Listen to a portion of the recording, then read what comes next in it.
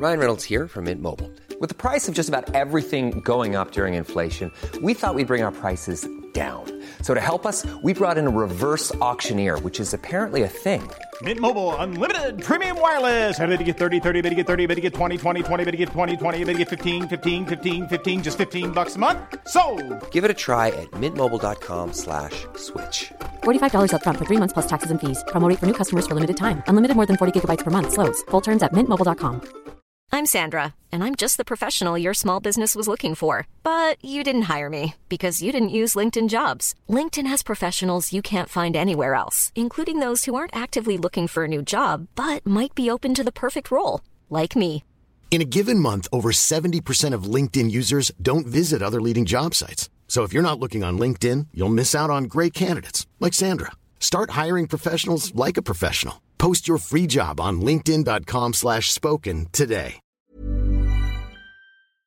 Hello and welcome to What a Load of Cobblers Catch Up, a handy summary of the week's news at Northampton Town. I'm Tom Reed, and this week I'm joined by Wallet regular and Mr. Shoe Army Brendan Walsh, plus Welsh cobbler Dave Harding, and we've got Keith Buckby from Northampton Town Supporters Trust on the line too. How you doing, guys? You okay? I'm good, thanks, mate. Good stuff, Brendan. I saw your goal the other day, and yeah, you're apparently been scouted by cobblers now, so... Maybe after last night, yeah, who knows? But yeah, that was my first full game back since I've had my shoulder surgery. So I think we were winning 4 or 5-0 when I scored, but I celebrated it like I just won a World Cup final. Yeah, exactly. So, enjoyed that. I think you should celebrate every goal like that. You don't know when the next one's coming sometime. Yeah. Let's move on to Tuesday night's 1-1 draw with Walsall. Yes, I can hear you groan. We do have to talk about it. Classic game of two halves, Brendan, and one of those games you could sort of sense was going to go down the toilet. Yeah, I don't know. I did remember saying to my mate, I feel like we're going to rue not taking these chances in the first half, but then I'm sure everybody says that at some point. I don't really know what happened in the second half. We didn't really look like we came out and started right. Even then, the goal that they took, it's just one of those. He's finished it from clearing the corner. You can't.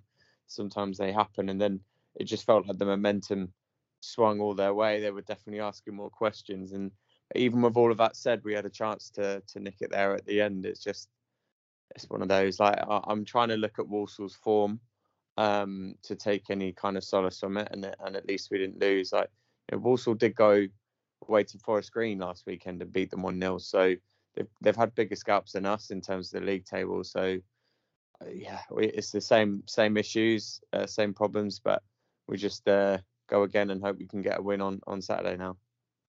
Yeah, makes that game even bigger. It's obviously big because of the 125th thing, but it just makes it even bigger. And I think it should be a good game on Saturday. Dave, let's bring you in. You drive from North Wales to a lot of games, and so obviously maybe you feel it a little bit stronger than us guys that just sort of pop in from town or whatever. But I saw your 2-word match review on Twitter, which made me laugh. I can't really repeat it, but if you look at Dave's Twitter, it was very funny. It did make me chuckle, and I think it is better than reading a full match report of the game. Dave, what do you think went right in that first half, and then what went wrong in the second half to only get a draw out of it? First half, obviously it was a lot better than it has been, but I don't know if people are overreacting because it's just been that bad recently. Everyone's kind of acting like we turned the corner and the first half was amazing. It was a lot better, but I don't think it was great, because if you look at how many chances we created, we scored a goal that was gifted to us and Pinnock should have scored. But other than that, we didn't really create a lot. We played the ball around much better than we have been. But other than that, I don't think we threatened. Walsall were all right. I tweeted, Nelser at half-time saying, I think Walsall have got a goal in the mirror, and that Wilkinson, and I backed him next to score, so at least I made a bit of money out of it. but I don't know. It's just second half is how we've been, isn't it, for the last 3 games? I mean, Rochdale on Saturday was one of the worst games I've seen in a long time, and the second half last night kind of equaled it, didn't it? We just look so devoid of ideas. It's just... in my opinion, we miss a Tete. A lot of people don't agree with me, and that's fair enough. But I think he used to hassle defences. He could hold it up. He was good in the air. He was a one-man band up front for us, and we haven't got that now. We've got 3 or 4 much of a muchness strikers who are okay. I don't see any of them having a lot of ability to do one thing well. Pere runs a lot, fair enough, but I think that's where we're struggling, especially if he's going to keep on playing one up front. He can. We haven't got the personnel to do that, in my opinion. Yeah, yes, that's a reasonable summary. And Keith, you were there as well. I know you know, voiced a little bit of sort of an issue with how it played out, Keith. And we've all seen these games before, haven't we? That whereby Cobblers are doing pretty well, and then you just, that second half, you sort of dread it because you just think, you know, when we played that well in the first half, that they're just going to be let back into the game, and so it played out, Keith. Well, naively, I was looking forward to the second half. I wasn't dreading it at all until about the first 2 minutes, when it looked like we hadn't really come out after all. It was a classic two halves, really. Walsall did up their game, but we just seemed to be overrun, really. And I agree with most of what Dave said. We just weren't holding the ball up. So a lot of people are looking at midfield, but there's also no let up if you can't hold the ball up top to allow others to come forward and support you. So it just didn't seem to be happening. It was funny. I took my son, and one of his friends came, and it was his first time seeing the Cobblers. And I think after the first 5 minutes, he thought we were great. And then I don't think he could wait to go home by the end of it. Welcome to the Cobblers. You're stuck now. You've got to one game. You're stuck. It's not as bad as Brendan. You took your girlfriend, didn't you, to one of the terrible matches, wasn't it? Yeah, I took her to Barrow, which is kind of like the end of our recovery in form, and a real kind of lesson, that one. It was a bit of a blip in our home form. But last night, I mean, I came all the way from London last night, and it was one of those when you're on the way back and the tube striking them, and they're kind of like 11:30 midnight, frozen and wet through, and I was like, why do I do it? But you know, I'll be back there on Saturday, and I've got very short-term memory. So yeah, there's been a lot of talk post-match about the centre of midfield, and sort of when the transfer window slammed shut, as they say, the midfield did look a little bit lightweight, and obviously Pollock's gone on loan now. I saw a comment, I think it was from James Hennigan, my old mate James. He said that the Cobblers missed Sowerby, and Sowerby was a huge miss, and when he comes back, blah blah blah. And for me, that's sort of an indication of a bit of an issue there, because like for me, Sowerby is more of a squad player, and maybe you'd have a pick of three, he might be in there one game, maybe out a game, but to rely on him, I think he's quite a limited player. Dave, alongside McWilliams, it just seems like that isn't a promotion winning midfield. Is that harsh? I don't know. I completely agree with that. When we got Sowerby, I thought he was gonna kick on and become. I don't know. I was just had high hopes for him, and he's been better this season. Him and alongside McWilliams, he's been a lot better. But like you say, McWilliams, in my opinion, I know he was poor last night, but McWilliams is someone we could build a team around long term. His ball distribution, that was poor last night. Give him that, but he is so good at winning the ball back. If we, like you say, just get someone creative. We thought it might be Flores, but he was absolutely useless, wasn't he? Let's be honest. Someone like him, but who can actually do it, alongside McWilliams, we would stay in the top three, I believe, if we get someone like that. But it's not going to happen now. When you've got Lewis there, who's the most anonymous player I think I've ever seen, week in, week out. I don't know what he does. If I'm completely honest, I don't know what he does. And Sowerby is not a lot different, but he's good. He's better on the ball, isn't he? He makes us tick a bit. He's not a match winner, but he makes us tick a bit. And at the moment, the standard in League Two is so bad. Having him and McWilliams together is enough, in my opinion.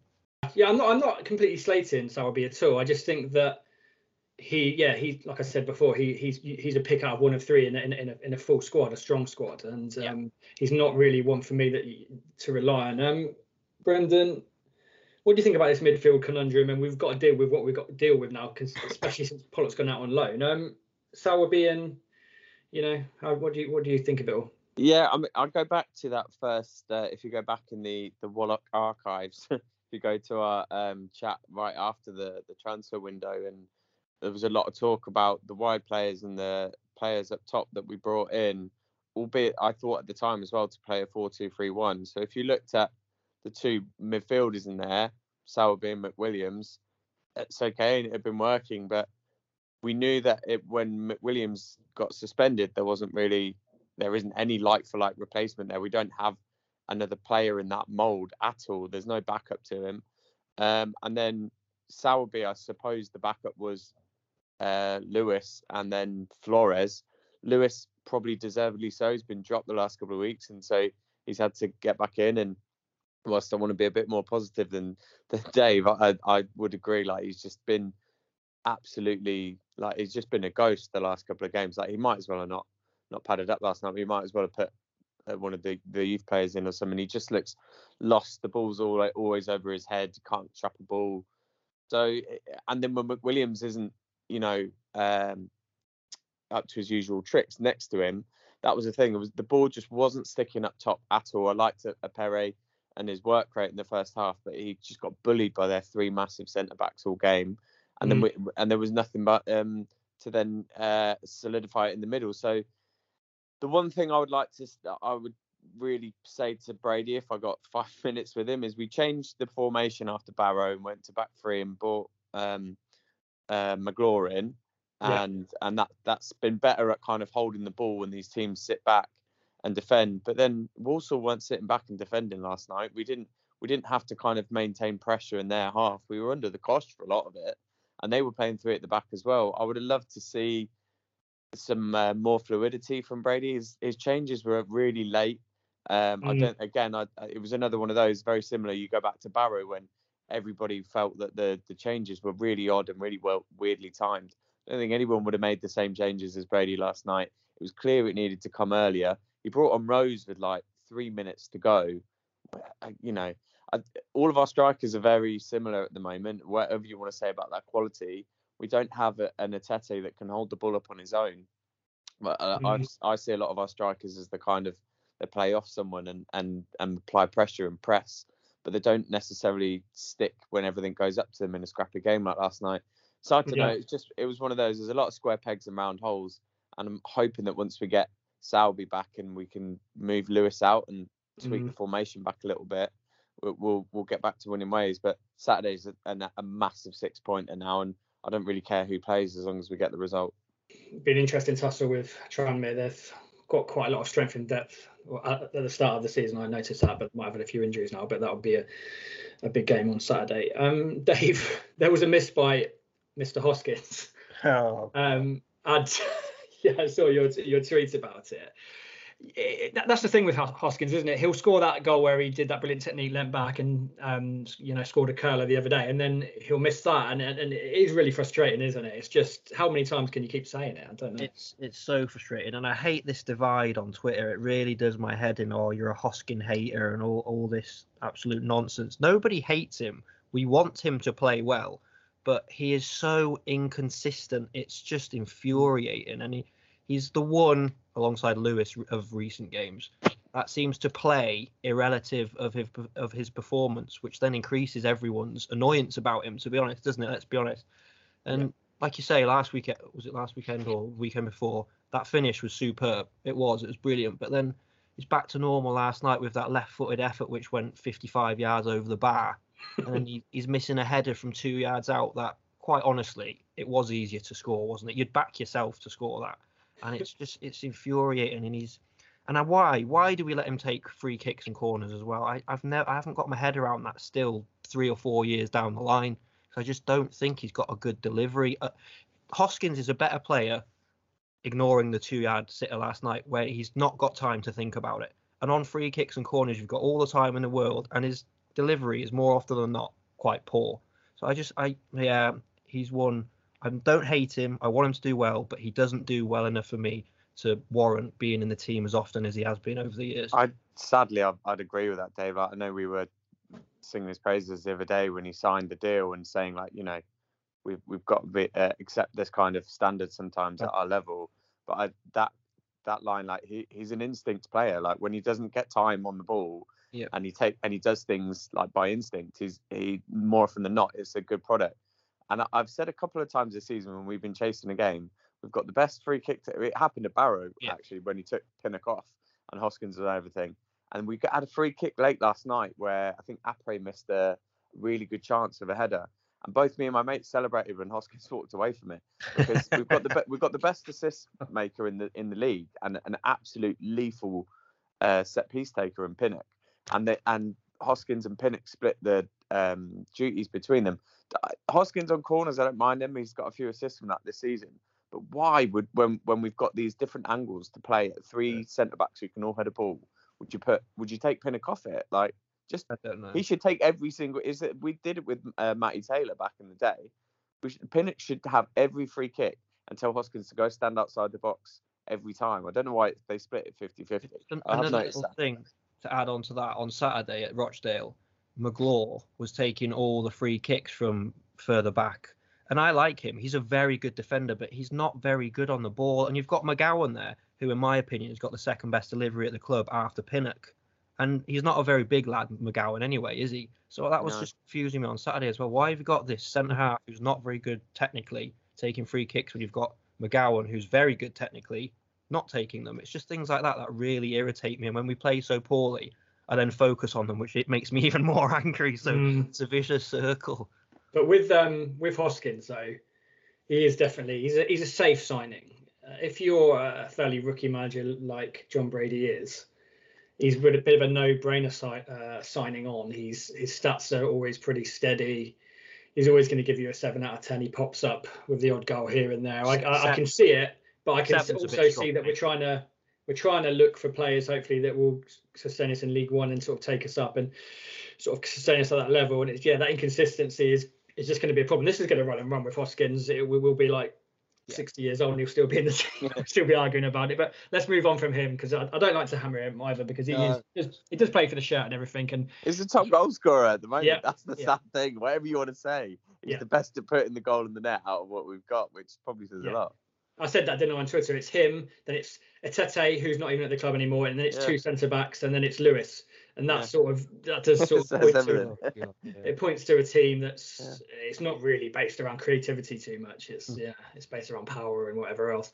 Keith, let's bring you in. Let's try and be a little bit more positive. Let's talk about promotion, and whether Cobblers are a promotion side and we're going to keep it going.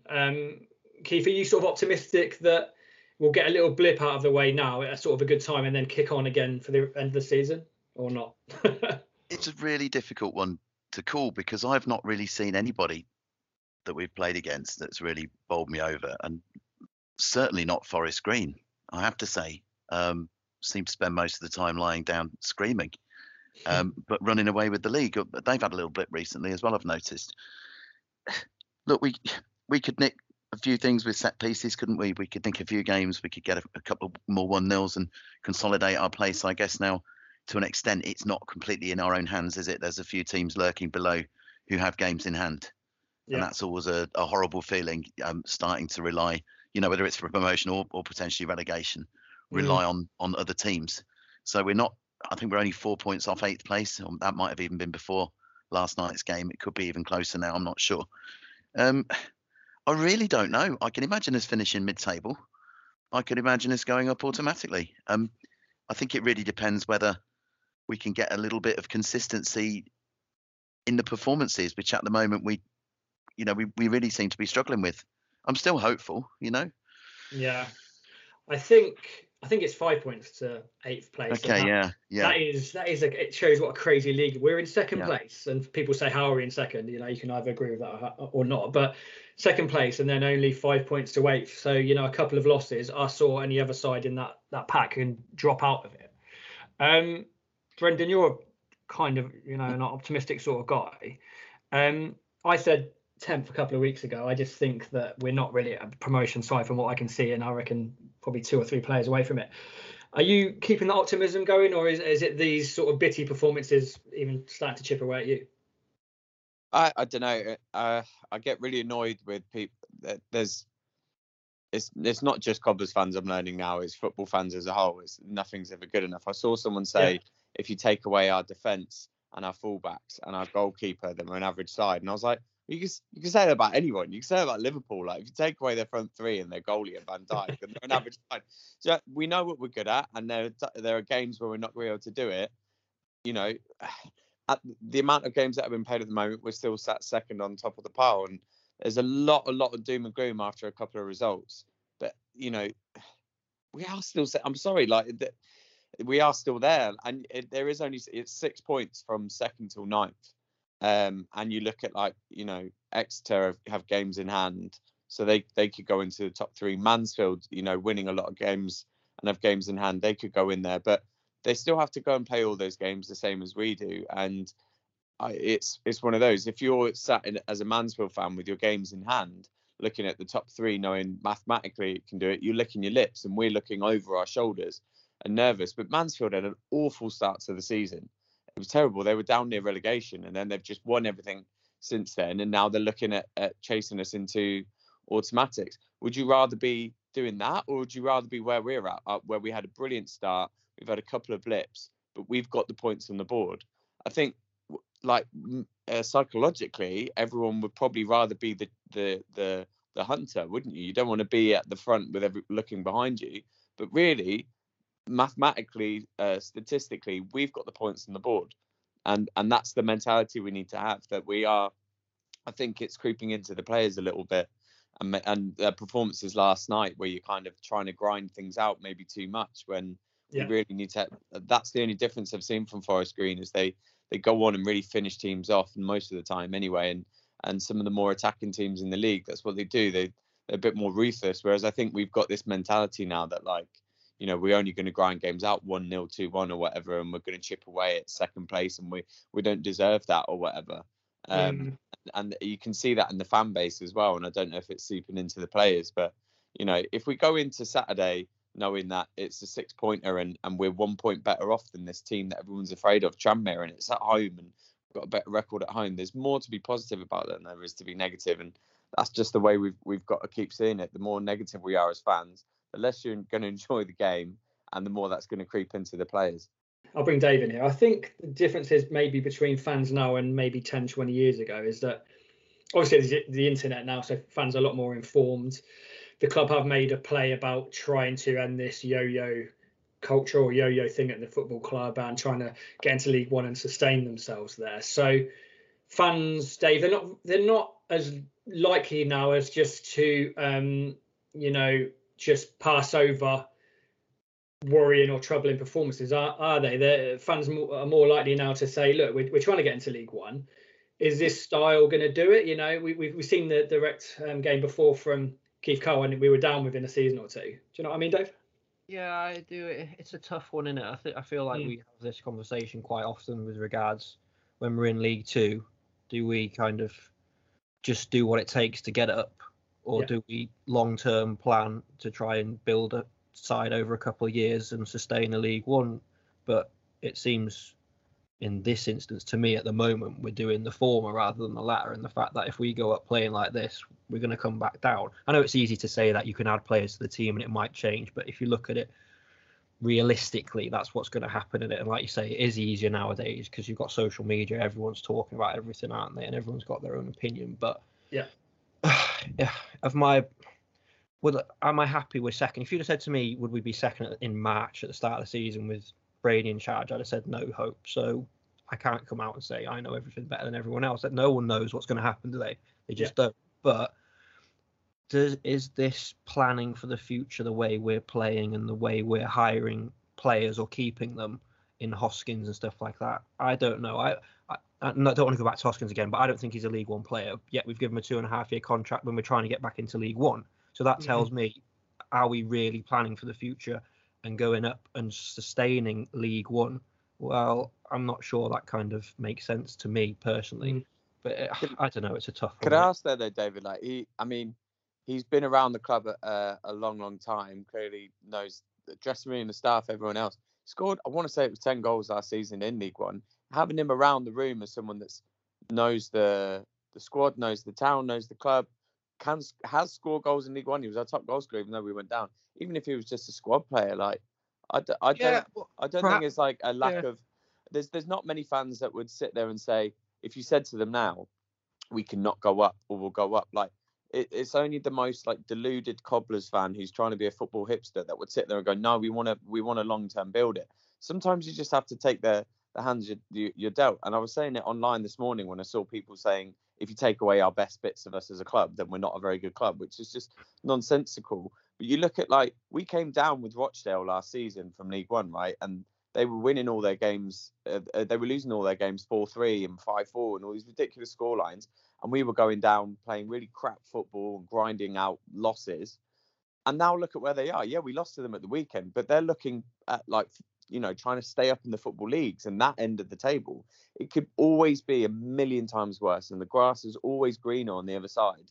Like, Rochdale would have been sat there thinking that they could push on and bounce back up. If we bounce back up with the squad turnover that we had and a new inexperienced, well, relatively inexperienced manager who's building a long-term vision in backroom staff around the club, or at least trying to, instead of these like short-term snap appointments of journeyman managers, that for me is the more positive thing. Like, I tried to take a positive spin on the loan signings and say, we're not trying to bloat the squad with players that may not work out.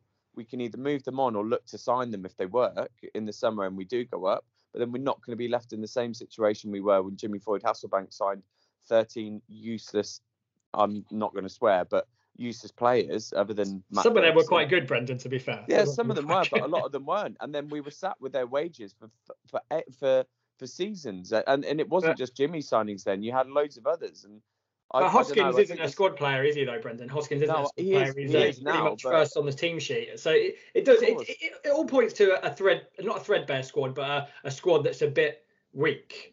And the football, you know, there's a couple of things on Twitter saying, is it any better really than under Keith Cole, you know, to watch? So there's loads of good stuff going on, but it just feels there's a little bit of a disconnect in certain areas. And I think that's a reasonable point, but I also think your point is reasonable as well. So it's hard to. I think there's long-term vision in areas of the club. Don't get me wrong, and I don't know. I just feel I would feel more. Again, I'll go back in the Wallach archives. I said when we went up under Cole, I actually think we should say thank you so much for all of that, but we're going to go another way, because we all knew it then. But I admit that I said that, but I would feel more positive about this setup we've got with Brady Calderwood and Rico to recruit better and keep us up. I'm not saying that it would happen, but I definitely feel a lot more positive. And I think that backroom setup is a lot more future thinking than people are given credit to. Yeah, one slight concern is there might be a tendency towards the Dower side of football with Calderwood, and he's vastly experienced. I remember when he was here before as manager, the indications I'm getting at the moment is that, you know, there is a tendency to go towards trying to, you know, 1-0 here and there and strong defence and stuff. And yeah, I don't know how that's going to work out, but we'll see. It's only if it's a dynasty for them pair, it's only a year in, so we'll see.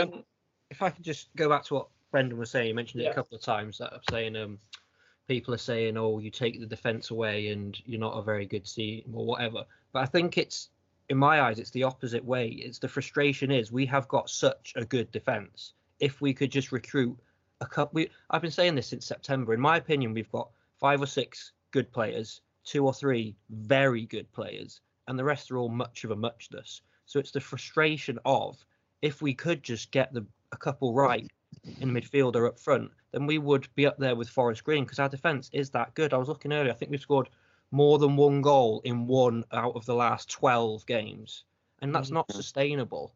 So do you know what I mean? But then, and that's a really good point. But I said it again a couple of weeks ago. I think our system and like how Calderwood potentially has had his input on the squad, for the reason we're a better defending team and we don't score as many goals. We have some of the better defensive players in the league. Don't get me wrong. Yeah. But it's also the way that we're playing is that, like, the formation and the system and all that, everything that we're set up as a team leans that way to you know, that's why we're not scoring as many goals and why we've got a better defence. I don't think it's just a case of like, if you plug in some amazing attackers, we do better, because we'd have to go for it. Do you know what I mean? Like, yeah, you can see it either way. I don't think the problem is the defence or even the attack at the moment. It's the lack of options in midfield. And when it wasn't working last night, like it was for Lewis and McWilliams, there was nothing we could change. And that's where the other squads around us, where I'll concede that they've got us, is they've got a bit of depth in the midfield. But I think our depth in defence and up top is actually all right. Yeah, let's sort of wrap that one up now. We could talk about that all night, and it's we'll see on Saturday how that pans out in terms of strength in depth. Yeah, I'll just bring you in, Keith. I saw just a couple of people, and we shouldn't really amplify too many voices on Twitter because it's just people just shouting into the thin air, really, isn't it? But a couple of people saying, or one person I saw saying that Brady's position as manager should be questioned after this. Is that an overreaction? And do you think that Brady should be given, benefit of the doubt and a long tenure? Well, I think he's still on a learning curve for me. And, you could say, and I think I've said it shouting into the air on Twitter myself, probably his learning curve at the end of last season may have played a part in putting us into League Two. But I've certainly seen improvement. I think, again, recently, we seem to have gone back to where we started a little bit with John Brady, where substitutions seemed quite late and quite unfathomable. But earlier on in the season, that seemed to have improved significantly. And I don't know if that just really shows he doesn't have a great deal of confidence in the players he's got on the bench, which is possibly understandable in some cases. Certainly not. I mean, I didn't expect us to be anywhere near second this season. Part of me feels that a large part of that is because League Two is really low quality, but you've still got to win games, haven't you? You've still got to get points to be second. So I wouldn't be thinking that at all at the moment, not at all. Yeah, and as we've said, he's mainly been a non-league manager, and an EFL manager's role is going to be like you said, a huge learning curve for him. And he's probably ahead of schedule. It's a fairly thin squad, so let's give him a couple of seasons to see what he can really do. And as we've also said before, what are the options apart from him? Another manager off the merry-go-round. I think we're all sick of that. So yeah. I think, Tom, the test will come if we say we go up. Then what might happen? What decision might be made if we're struggling at the bottom of League One? Do we continue with the project? Do we let us risk going down again and coming straight back down to League Two? Or will we get cold feet on the long-term project and the building for the future and put a journeyman in? I know I'm fast-forwarding a bit there and it might not happen, but that would be interesting. Yeah, and I think it depends what project you can buy into at that point. If we do go up and we're in League One, and if there is a struggle, what project we're trying to buy into. At the moment, there's a lot of good stuff, and I completely agree with what James Whiting said about consistency, and I've been banging that drum for ages about trying to build the backroom staff up and keep it all, in order. So that's going really well, but then it's just the football side of things a little bit jarring with certain games we've played. But I guess we are jumping the gun a bit there. Let's just see how it goes in the next couple of games. Let's move on to some of the off the pitch stuff with the Sixfield saga, the land deal and redevelopment, and get it out of the way, which is kind of the feeling around the whole thing anyway. Last week there's a full council meeting where Keith spoke on the Sixfields redevelopment and land deal, and various options were voiced and opinions. Then the club has made a statement saying they had made a new offer to satisfy the council's stated objectives.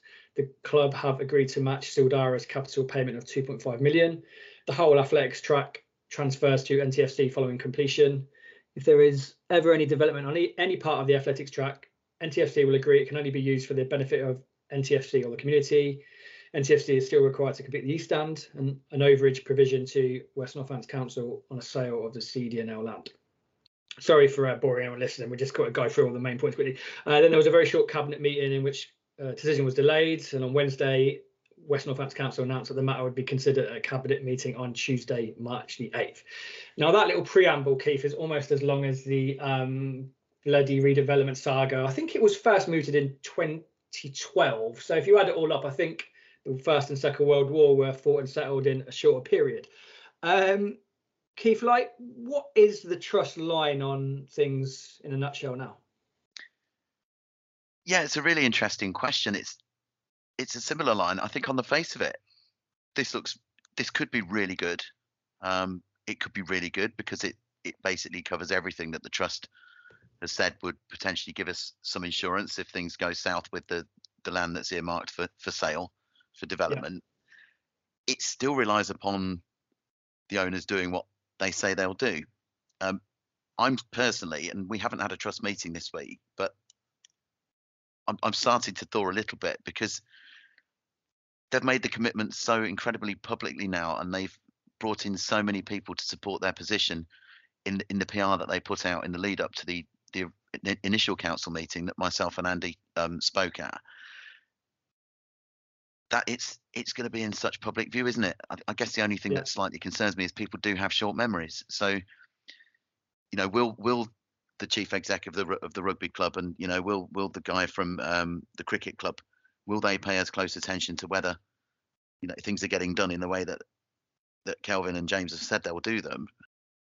Yeah. So for me, it's not about trying to delay anything. It's just about trying to seek assurances. Because past behaviour, and I'm sorry if people have heard me speak about this before, I'm going to say the same thing. Past behaviour doesn't necessarily indicate that what they say will happen. But we'll get to the point. Look, we're not in control of this, are we? But I'm feeling like this could go well. But you know, whilst the ownership structure in football is so reliant and gives power to so few people over a club, there's risk associated with everything, isn't there? Yeah, I find it quite interesting that there's been this robust relationship in inverted commas between the club and the trust, and it now seems to be boiling down to a straight bidding war between the club owners and Sildara, whoever they are. Do you think the club owners envisage counter bids? And you know, it's not even gone to the market either. I'm not sure anybody did. It's interesting that the council entertained it when, to me, it seemed to be a closed shop between the owners and the council. Look, I'm pretty upset by the fact that this has happened. I think if all this hadn't been delayed, if it hadn't been strung out for such a long time, then an opportunist wouldn't have had a chance to come in and make a bid. I think, look, I'm not interested in best value for the taxpayer, and apologies to anybody who might be. I'm interested in the future of Northampton Town Football Club. I'm not sure that an extra £1 million would necessarily be invested in an amazing way for the town anyway.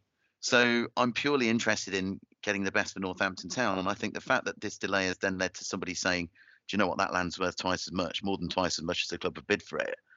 And now potentially the club may have to pay more to get the club, or, you know, CDNL may have to pay more to get that land. That's not financially necessarily great for the club either. So, you know, the delays that have happened have not necessarily been great. I didn't expect a decision on Monday because I don't think the council could. You know, the council debated in full. The full council debated the original proposal. So I'm not sure then the cabinet can meet and discuss a different proposal and agree that. I don't think that would be a good look at all. So as soon as that, you know, revised proposal came in, I thought that looks great, potentially great. But then I also thought, well, we're not going to get a decision now straight away. So it does delay it. And I don't think the council really had any choice but to delay the decision. When I saw the news from the football club that the whole athletics track transfers to NTFC following the completion of the project, I was quite astounded and pleased, really, on the face of it. I'd obviously spoken to Team Shoebox about, you know, uses for the land, and on the face of it, that whole athletics track becomes a sort of a blank canvas for community use. And you know, land, as we see, has got a value and a use and stuff. So that completely opens up a whole new, you know, a ball game to what can benefit the club and the community and stuff like that. And that really like excited me. And I looked at like some of the wording, and the devil always is in the detail in these sort of things. And you know, we've seen it from the football club a little bit before. They're very precise in their words, so therefore you've got to be precise in what you understand about it. So they put, if there is ever any development on any part of the athletics track, NTFC will agree it can only be used for the benefit of NTFC or the community. So the first thing I thought was, right, what happens if it's deemed that the good of the community, they're going to build, you know, logistics on there because it provides jobs? Or what happens if they agree or they say that they're going to build houses on that land and try and pay back some of the debts to the owners, because housing is good for the community? So my sort of vision of having that blank canvas for the football club and the community sort of is changed if that's the case. And that's where I'd like to see some clarity, you know, before that meeting, or, you know, if possible, to say that, you know, specifically what they think that it will be used for and what it won't. And that will give the fans, as usual, a lot more of an educated understanding of things, Keith. And that's important. Yeah, I agree. And it is tough, because we are always potentially looking at what is the worst possible outcome of these words. You know, if you examine these words closely, what's the worst thing that can happen, and then potentially what's the best thing that could happen, and what do you think is likely to happen? And I guess, look, we've made very little progress in, what is it now, 6 years under these owners. So we haven't actually got a pattern to see what happens when they have an initiative, because there haven't really been any. So we haven't really got anything to go by, and that's I guess why I'm a little bit cagey when I'm looking at things like this. I think the progression thing is an abstract concept. It's open for debate, isn't it? We got promoted, we've got relegated, we got promoted, all that sort of thing. And yeah, that's up for debate. That'll run that thing. But without counting any chickens about saying that land is going to be used beautifully for the community and the club, the Trust have obviously had quite a firm line on protecting that land. Do you feel sort of vindicated that you've taken a fair amount of flack, but now the club have moved from, I think, none of the athletics track to half and then the full thing? Do you feel sort of vindicated for the fight you put up for your athletics track? I think I feel like the Trust has had an influence. As I say, how it pans out will be the key, won't it? I mean, yeah. I've seen some people have said on the hotel end, which I struggle with, because hardly anybody uses their real name on the hotel end, so I never know who's really talking, but saying, "Oh, well done, Trust, you've cost the club £1 million." We don't have that. We've not had really, I don't think, any influence over the timescales of this. I really don't think we have at all. I think the council's concerns are more around how they look, the history of the club, the history of the missing millions, and being under scrutiny with this deal. The Trust have been the last to know about some things. Other things we've been kept pretty well informed. So whether we can claim any part in this, yeah, I think we've had an influence, but I wouldn't claim any vindication until we go however many years down the line it takes to see where we end up, Tom. That's the difficulty with it. Brendan, you're a very loyal fan, travel from London every week, mainly talk about stuff on the pitch and all the trials and tribulations of cobblers. I'm sort of teetering towards, if there's a good deal which protects the athletics tract, and we talked about that ourselves with the new hotel end and all the stuff that can be done with the club. Are you sort of teetering now towards, if that athletics tract can be put to good use, that that there should be a deal soon? Kind of. I realise that's not the best answer. I think it's indicative of maybe like the wider politics and the world, that there's like a binary choice now. It was like Brexit, you're either in or out, and then now with the stand, it's kind of you either get it done or you're kind of, I don't know, pro-Trust, and let's explore. Why isn't there a third option? I know that the lotto is 20 million this weekend, so my plan is to keep buying lottery tickets and eventually have the money to buy the club myself and do whatever I want with it, and because I have so much money. That's the kind of, that's where I look at it. I go back to what I said the other week. It feels like it's being the whole thing is being decided by people that have no idea what the people who it will affect, what they want. It just doesn't. Do you know what I mean? Again, which is indicative of politics. Do you know what I mean? It's just, I feel like they don't know what I want from it. They don't know what the average fan wants from it. What will really help? They're looking at. They might think they do. They might say that this is the best interest of the club or the county or whatever else it is, but I don't think they've actually asked the average person. The average person doesn't necessarily have a Twitter account or the time to go on YouTube and watch a council meeting or even confident voicing their opinions in any way that they might take. I just know that what they've got is the kind of the best fit at the moment. It doesn't necessarily mean it's the best option. That's my kind of take on it. Yeah, I've been sort of fighting, we've both been sort of fighting hard to an extent on trying to improve facilities for your everyday fan and to try and get something positive out of this whole thing, because it's been such a negative. Yeah. I speak to people that don't support Cobblers and they're always asking me, how's that stand? And they're from far and wide, from overseas, everywhere. They all know about it.